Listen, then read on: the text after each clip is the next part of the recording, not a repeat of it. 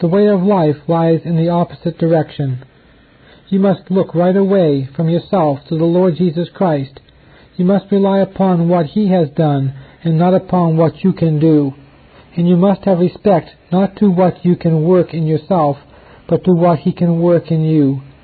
Remember that God's declaration is, "Whosoever believeth in Jesus hath everlasting life."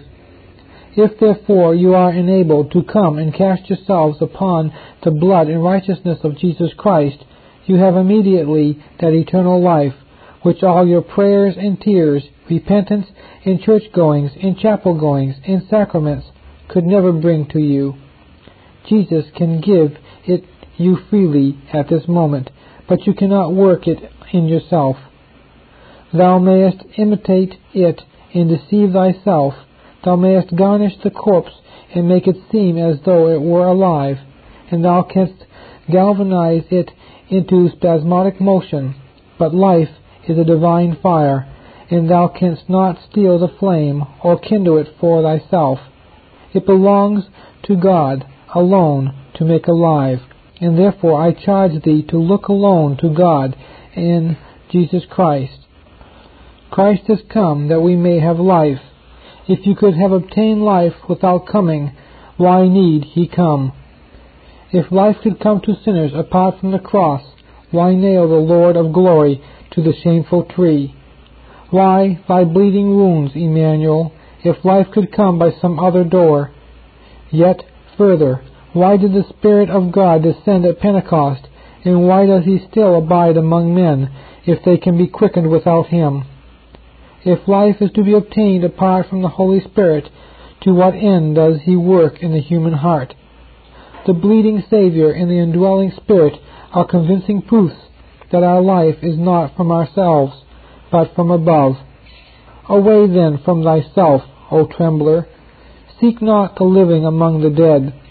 Search not in the sepulchre of self for the life divine. The life of men is in yonder Savior, and whosoever believeth in Him shall never die. 2. But we intend to spend the most of our time at this time upon the second truth, namely, that Jesus has come, that those to whom He has given life may have it more abundantly. Life is a matter of degrees. Some have life, but it flickers like a dying candle, and is indistinct as the fire in the smoking flax. Others are full of life, and are bright and vehement, like the fire upon the blacksmith's forge, when the bellows are in full blast. Christ has come that His people may have life in all its fullness. Increase of life may be seen in several ways. It may be seen in healing. A man lies sick upon his bed. He is alive, but he can hardly move a limb. He is helplessly dependent upon those around him. His life is in him, but how little is its power. Now, if that man recovers and rises from his bed and takes his place in the world's battle, it is evident that he has life more abundantly than in his illness. Even thus there are sick Christians, of whom we need to say, "Strengthen ye the weak hands, and confirm the feeble knees." Their spiritual constitution is weak. They do but little. When the Lord Jesus restores them, strengthens their faith, brightens their hope, and makes them healthy, then they not only have life, but they have it yet more abundantly. Our Lord desires to have us in spiritual health.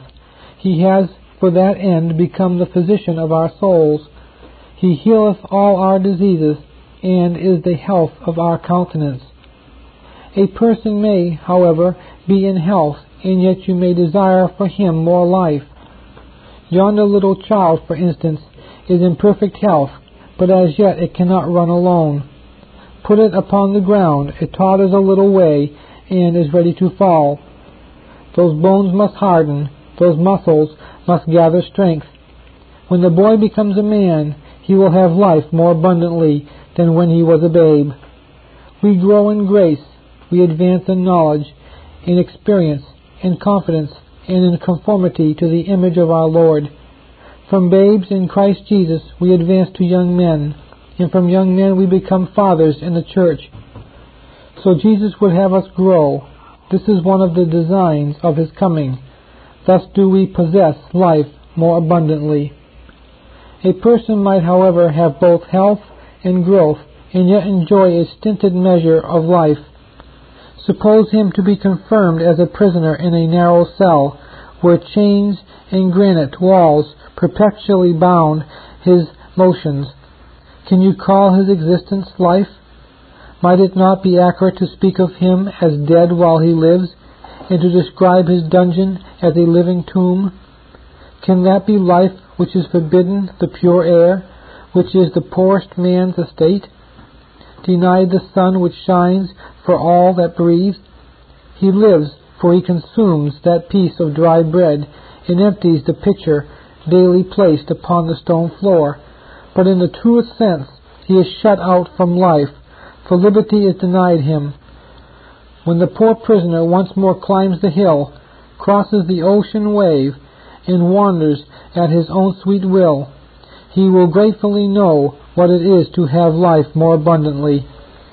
Now mark well that if the Son of God shall make you free, you shall be free indeed, and in that freedom find life, sparkling, flashing, and overflowing like the streams of a fountain. To be under bondage through fear of death is scarcely life. To be continually fretted with mistrusts, and receive the spirit of bondage again to fear, gendereth unto death. But it is truly life to be able to cry, Thou hast loosed my bonds. Yet I can suppose a man at liberty and in health who might have still more abundant life. He is extremely poor. He may wander where he wills, it is true, but no foot of ground can he call his own. He may live where he chooses, if he can live, but he has scarcely bread for his body, covering for his limbs, or shelter from the night dews. Poverty pinches him sorely. The poor man works from before the sun proclaims the morning till far into the night to earn a miserable pittance. The soil is exacting to the last degree, and his remuneration insufficient to provide necessities. He can scarcely keep body and soul together. Is this life? It is almost a sarcasm so to name it. When we have met with persons compelled to sleep upon the bare floor, or have for many hours been without a morsel to eat, we have said, Those poor creatures exist, but they do not live. This saying is true. So sometimes there are believers who rather exist than live. They are starving. They do not feed upon the promises. They do not enjoy the rich things which Christ has stored up in the covenant of grace. When the Lord Jesus enables them to partake of the fat things, full of marrow, the wines on the lees well refined, then they not only have life, but they have it more abundantly. I can still suppose a person who is free in health and in enjoyment of abundance, who needs more life. He is mean and despised, a pariah and a castaway, has none to love him or look up to him with respect. He does not even respect himself. He slinks along as if the mark of Cain were upon him. He has forgotten hope and bidden farewell to love. You pity such a man every time you think of him. To possess the love and esteem of our fellow is needful if we would live. When under conviction of sin a man has felt himself to be less than nothing, a sinner unworthy to lift his eyes to heaven, a leper fit to be shut up among the unclean, or as a dead man, forgotten and out of mind, then I will tell you by experience he finds it a mighty addition to his life when the Lord Jesus lifts him up from the dunghill and puts him among princes, even the princes of his people. Brethren, to know that you are no longer a slave, but a son, an heir of heaven, a joint heir with Jesus Christ, for whom the saints are companions, and to whom the angels are servitors, this is to have life more abundantly, is it not? I have thus hastily hinted at some of the points in which increased life reveals itself. I will now set forth the same subject in another way. I would lay before you 7 particulars in which Christians should seek after more abundant life. First, let them desire more stamina. An embankment is to be thrown up, or a cutting to be dug out. You want laborers. Here are your spades, and your picks, and your wheelbarrows, and the men are required. See, a number of persons offer themselves for hire. They are very thin. They have singularly bright eyes, sunken cheeks, and hollow churchyard coughs. They are a choice company from the Consumption Hospital. Will you hire them? Why do you look so dubious? These men have life. Oh yes, say you, but I wish they had it more abundantly. They cannot do such work as I have to offer them. We must send these poor men away. They must go to the doctor and be taken care of. Yet yonder another band of rough, stalwart fellows. These men will suit your purpose. Look at their ruddy faces, their broad shoulders, their mighty limbs. Hand them the picks and the spades and the barrows, and you will see what British knaves can do. What is the difference between the 2 sets of men, these knaves and those consumptives? Why, the difference lies in the presence or absence of stamina in their constitutions. There is something, we cannot exactly say what it is. Perhaps the physician himself cannot put his finger upon it. But the one set of men without it are weak, and the others with it are full of force. Our Lord Jesus has come that, in a spiritual sense, we may have stamina, may have well-founded, well-furnished, well-established, confirmed and vigorous life, so that we may be capable of ardorous service and powerful action. He would have us walk without weariness and run without fainting. He would have us quit ourselves like men and be strong. Beloved, do you not see how great a difference there is between some Christian men and others? Are not some of them spiritual invalids? They believe, but their favorite prayer is, Lord, help our unbelief. They hope, but fear is almost as fully in possession of their hearts. They have to love Christ, but they often sing, Do I love the Lord or no? Am I His or am I not? They want medicine and nursing. Give them any work to do for the Lord, and how soon they grow weary. Discourage them a little, and they are in despair. Oh, that the Spirit of God would give them life more abundantly. I am afraid that a very large portion of Christian men in this day are on the sick list, and are in a decline from want of deep-seated principle and sound vitality of godliness, which is what I mean by stamina. It is sad to see how some professing Christians are led astray by any error which is plausibly put before them. If all Christians were alike, then popery might easily become the universal religion of the country, for they have no Protestant principle, no grounding in doctrine, no firmness in the faith. They believe, but they know not why or wherefore, and cannot give a reason for the hope which is in them. It is to be feared that they profess the truth because others go that way, and some eloquent preacher has won their affection and become their oracle. They have not the stuff in them of which martyrs are made. They have no grit in their nature, no decision, no tenacity of belief, no firmness of grip. Consequently, whenever persecuting time comes over this land, they will be our weakness. We shall have to look after such puny camp followers and put them in the rear, or the enemy will make sad havoc among them. Those who have life more abundantly are good soldiers of Jesus Christ. They have learned to stand fast in the truth, and by the blessing of God they are more than a match for the teachers of error, for they know what they know, and are able to put to silence the fair speeches of deceivers. They are not carried away with every wind of doctrine, but abide in the truth as they have been taught. They cry, O God, my heart is fixed. They are strong in the Lord and in the power of His might.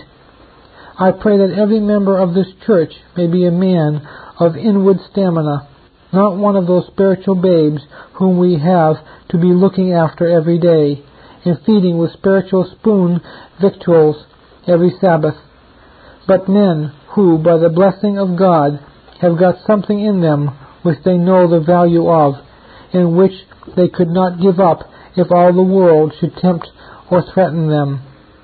I compared such strong believers to navigators, and I shall not withdraw the comparison, for we want men who can say to the mountains, Be ye removed, and to the valleys, Be ye exalted, and it is by such agents that the Lord will make straight in the wilderness a highway for His march of mercy.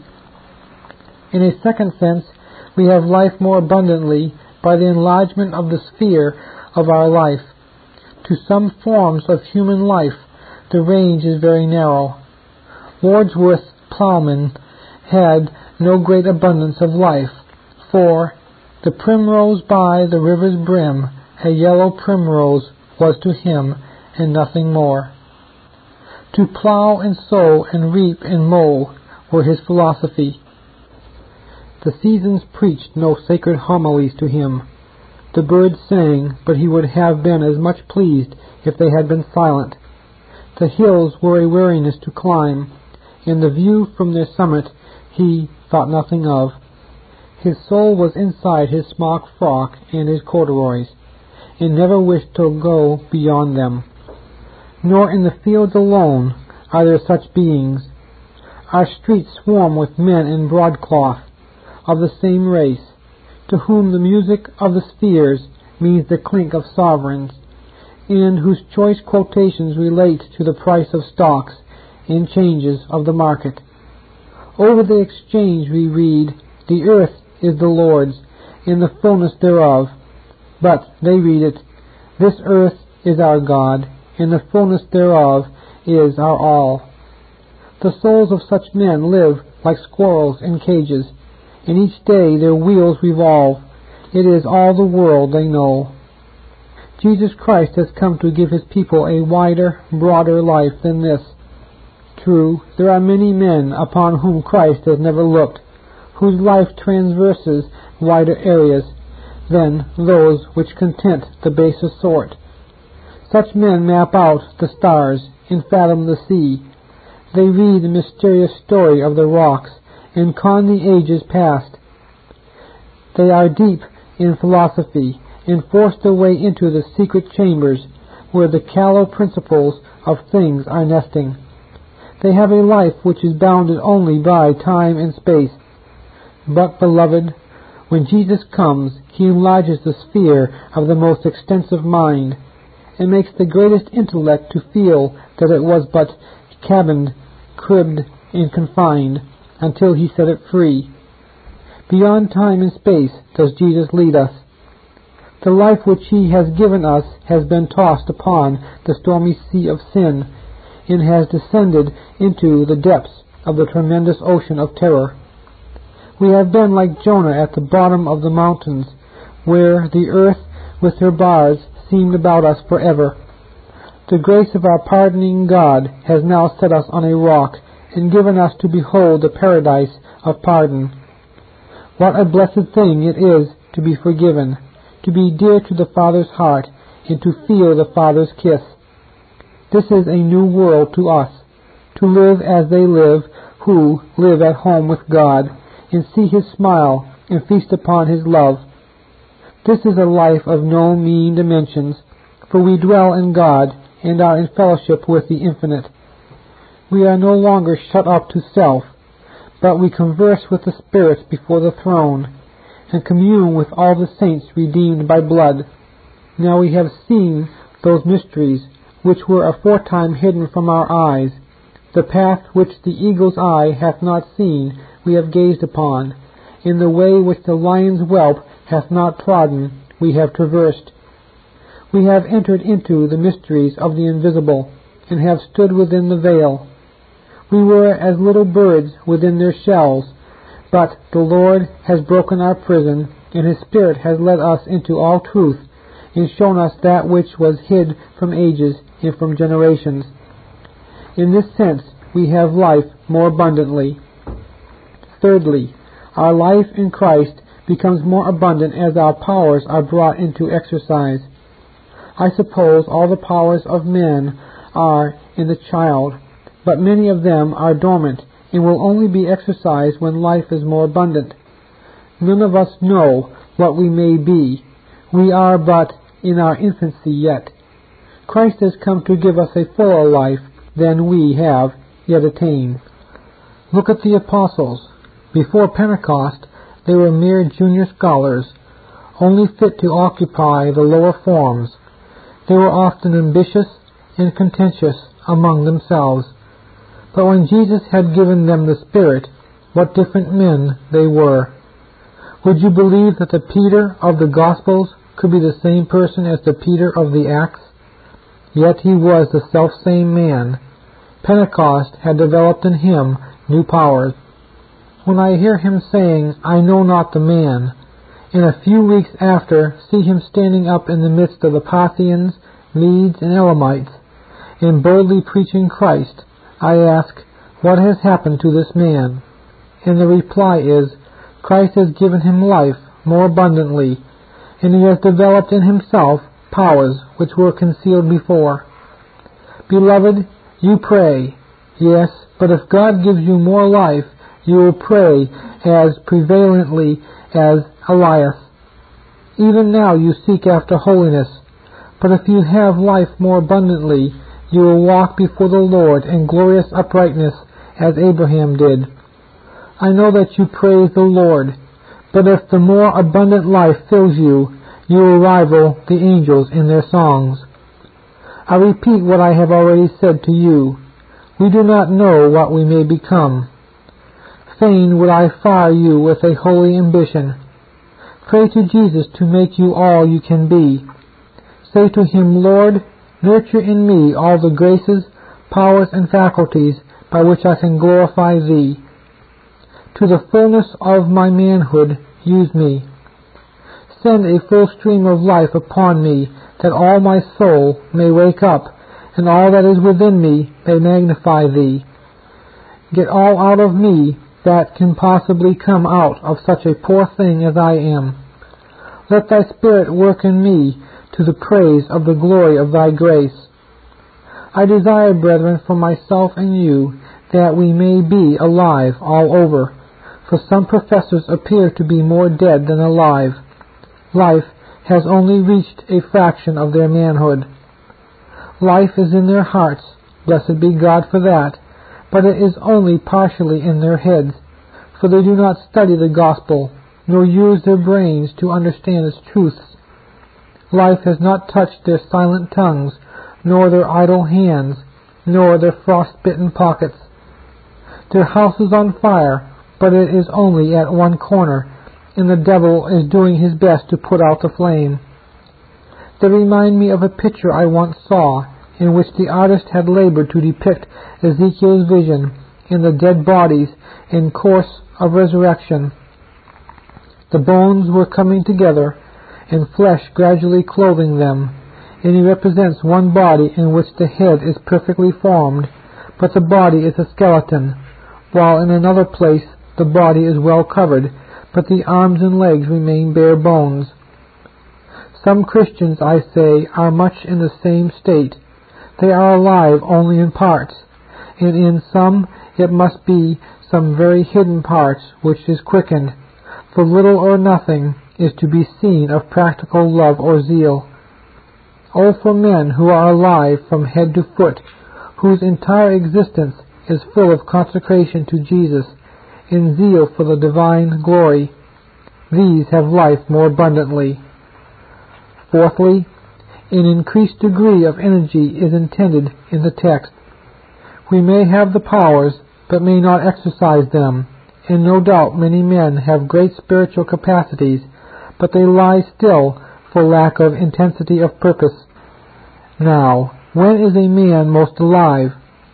Some are so alive when they are in determined pursuit of a favorite purpose. They have formed a resolution, and they mean to carry it out, and you can see their whole man pressing forward upon the track, all aroused and full of eagerness. Now the Lord Jesus has furnished us with a purpose which is sure to stimulate us to energetic life, for the love of Christ constraineth us. He has given us a motive and an impulse which we cannot resist, and we are in covenant with Him that we will glorify His name so long as we have any being. We are solemnly resolved and earnestly set to seek His honor. This gives an intensity to life which increases its abundance by arousing it all. A man is said to be full of life when he is worked up into excitement and fired with passion. Enthusiasm is life effervescing, life in volcanic eruption. Where there is determined resolve, if you arouse a man by opposition, you will see his whole life come into action. He was quiet enough before, but you have roused the lion in him. His life was slumbering at ebb, now it is dashing up at flood. The man is carried right away. In look, in speech, he is all alive, and in acting he is energetic to the last degree. Our Divine Master has aroused the flame in our life by inspiring us with a glorious passion of love to Himself. This provides us with stimulus and impetus. A heart which is wholly surrounded to the love of Jesus is capable of thoughts and deeds to which colder souls must forever be strangers. Energetic, forceful, triumphant life belongs to souls enamored with the cross and espoused in ardent love to the heavenly bridegroom. Abundance of a kind of life is painfully manifest in insane persons. The demoniac in the Scripture burst the chains with which he was bound, for he had unusual strength when the violent fit of his rage was on him. Now if possession of an evil spirit arouses men to an unusual force of life, how much more shall possession by the Divine Spirit gird a man with extraordinary energy? It is not possible for us to tell how potent for good any man among us may become. As the man who was feeble enough before, when he became possessed with an evil spirit, refused to be held in bondage, so the man possessed by the Divine Spirit becomes supernaturally strong and refuses to be the captive of sin or Satan. Look at Martin Luther. Could you have believed that such a poor monk would shake the Vatican? And yet in his zeal for truth and hatred of error, he did it. Look you at other men in other times who have been raised up of God for a special purpose. What abundant life their holy ardor gave them. They were like Samson of old. Go up to Samson, feel his flesh, look at his bones. He is no larger than any other man. Though his thews indicate enormous strength, yet he does not seem so surprisingly superior to others. Wait you till the Spirit of God moves him in the camp of Dan, and then woe to the thousands of the Philistines. See how he plies them, heaps upon heaps, while hip and thigh he smites them. See how he takes the pillars of their temple and rocks them to and fro, and brings the edifice down upon their heads. The Spirit of God is on the man, and he works wondrously. If the Spirit of God shall come upon you, it will make you do greater things than these, and achieve loftier victories.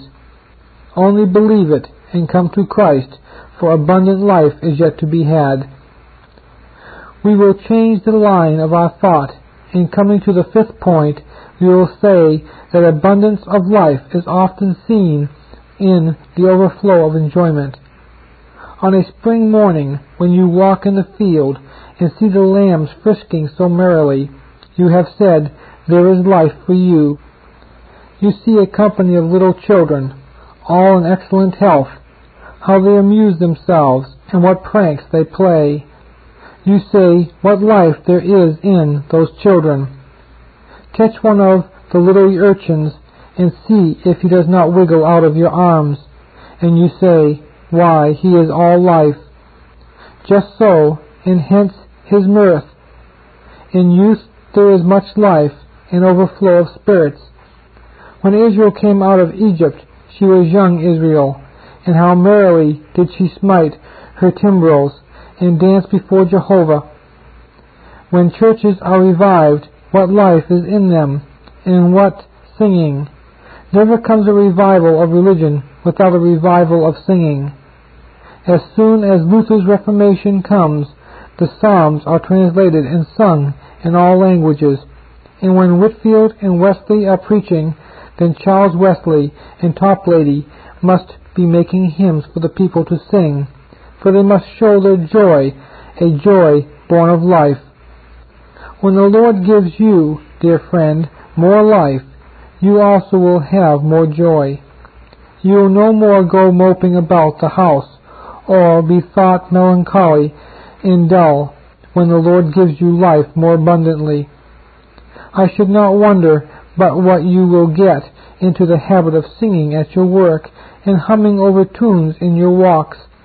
I should not wonder if persons ask, "What makes so-and-so so happy? What makes his eyes twinkle as with some strange delight?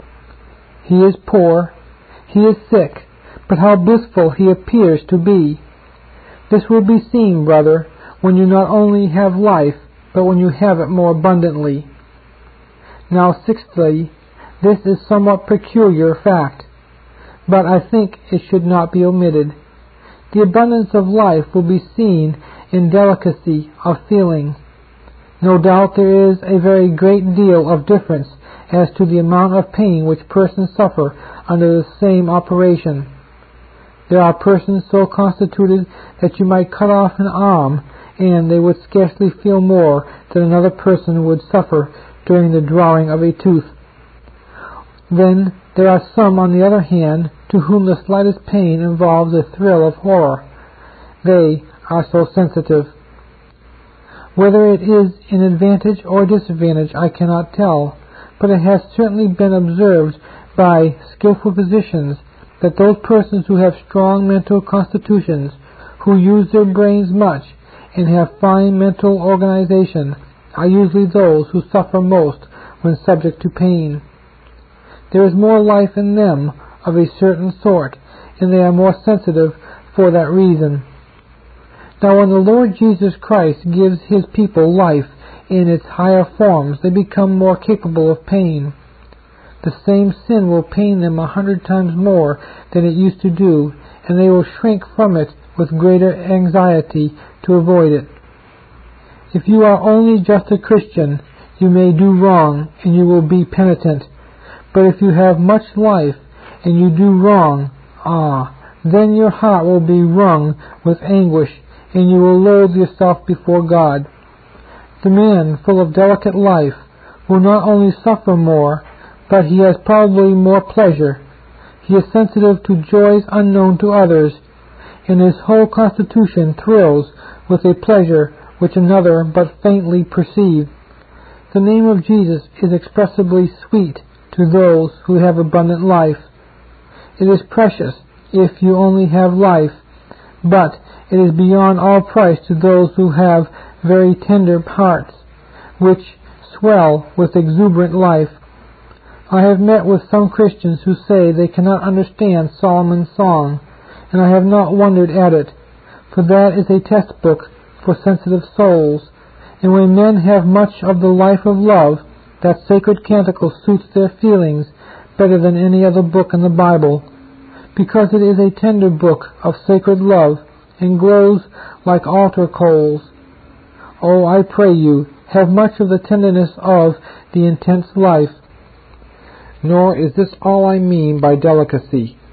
I mean this: there is a delicacy of hand which a man may acquire by long practice, which renders that wonderful member a great worker of feats. The fingers and palm are all life, and can execute manipulations of a most surprising kind. Even so, the hand of educated faith can not only grasp but handle the good word of life. When gifted with this faculty, we pry into the mysteries of the heart of Jesus as others cannot. The lips also can become sensitive. Laura Bridgman learned to read with her lips the raised letters, and blind persons very generally have a wonderful life in the ends of their fingers, which others of us have not yet developed. So the Lord would have His people enjoy a sensitivity discerning life, which shall reveal to them what else they would never have felt and known. Oh, when your soul is blessed with holy delicacy, when every part of your nature has become full and brimming over with intense sensitiveness, and, withal, an educated sensitiveness to the divine mind and will, then are you getting where Christ would have you to be. Once more, this delicacy shows itself in a marvelous apprehensiveness and keenness of perception which had not been there before. The Indian will put his ear to the ground and say, "There is an enemy on the way," while you cannot hear a sound. When he comes to a turn in the forest, "There is the trail," says he, "to the right," though you cannot see that a stick has been moved, or that a single blade of grass has been bent. His faculties are full of life, and therefore he has a better ear and a better eye than you. Remember the story of the siege of Lucknow, when the Highland woman said, "Dinah, ye hear it? Dinah, ye hear it?" She could hear the sound of the Highland music when it was far away. I do not doubt she heard it, though others did not. Her ear was quicker than theirs. Jesus would have us quick of understanding in the fear of the Lord, so that we will say, "He is coming, He is coming. I can hear His footfall." And the world will say, "You are mad. Let us eat and drink and be married and given in marriage." We want to be able to say, "I can hear the bridegroom's voice," when others will say, "Not so. It is mere imagination." We want eyes which will see the land which is very far off, so that the golden gates of our heavenly home shall be visible to us. Thus shall we have life more abundantly. The seventh point is this: life, when it is in abundance, becomes supreme. Some races of men have physical life, but have it not abundantly. For instance, the Red Indian and the Australian races have life, but after a while they perish and die from off the face of the earth, while other races of more vigorous life battle with their surroundings and survive. Christians should have such abundant life that their circumstances should not be able to overcome them. Such abundant life that in poverty they are rich, in sickness they are in spiritual health, in contempt they are full of triumph, and in death full of glory. Glorious is that life which defies circumstances. Christ has given to us, brethren, a supreme life, supreme in its tenacity. It cannot be destroyed. None can cut its thread. Who shall separate us from the love of God, which is in Christ Jesus our Lord? Neither things present nor things to come shall ever avail to do this. We have life so abundantly that it triumphs over all. What I desire beyond everything is to have this life so abundant that it may be supreme over my entire self. There is death within us, and that death struggles with our life. Our life has dashed death down and holds it beneath its feet. But tremendous is the struggle of death to rise again to get the mastery. Brethren, we must hold death down. We must grip him as with bands of iron, and hold him down, and plant the knee of prayer upon his bosom, and press him to the earth. We must not suffer sin to have dominion over us, but life more abundant must, through grace, triumph over inward corruption. There is yet much beyond you, Christian brethren, but that much is attainable. You are not to sit down and say, "We must be always captives to the flesh, to yield it obedience. Beloved, ye may overcome. God's grace being in you, ye may overcome. Ye shall not, this side of the grave, congratulate yourselves upon perfection. Such boasting be far from you. But in the strength of God, the life of God which is in you may be increased, and shall be increased. For Christ has come to increase it, till death shall be trodden down. And you shall be more than conquerors through him that has loved you. My time has gone. The subject is too large for me. Only this I conclude with. If you want life, you must have it from Christ. If you want more life, you must go to the same place. Do not look to Christ for the beginning and then somewhere else for the endings. Christ has come that you might have more life. Come to him by faith. Do not look to ceremonies or outward services or anything else for growth and grace apart from Jesus, but fly to him, and he will give it you, and you shall be rich to all intents of bliss. God grant that all the members of this church may have this great blessing, for Christ's sake. Amen. Chapter 12, page 96. Earnest Expostulation. This Reformation audio track is a production of Stillwater's Revival Books. SWRB makes thousands of classic Reformation resources available, free and for sale, in audio, video, and printed formats. Our many free resources, as well as our complete mail-order catalog, containing thousands of classic and contemporary Puritan and Reformed books, tapes, and videos at great discounts, is on the web at www.swrb.com.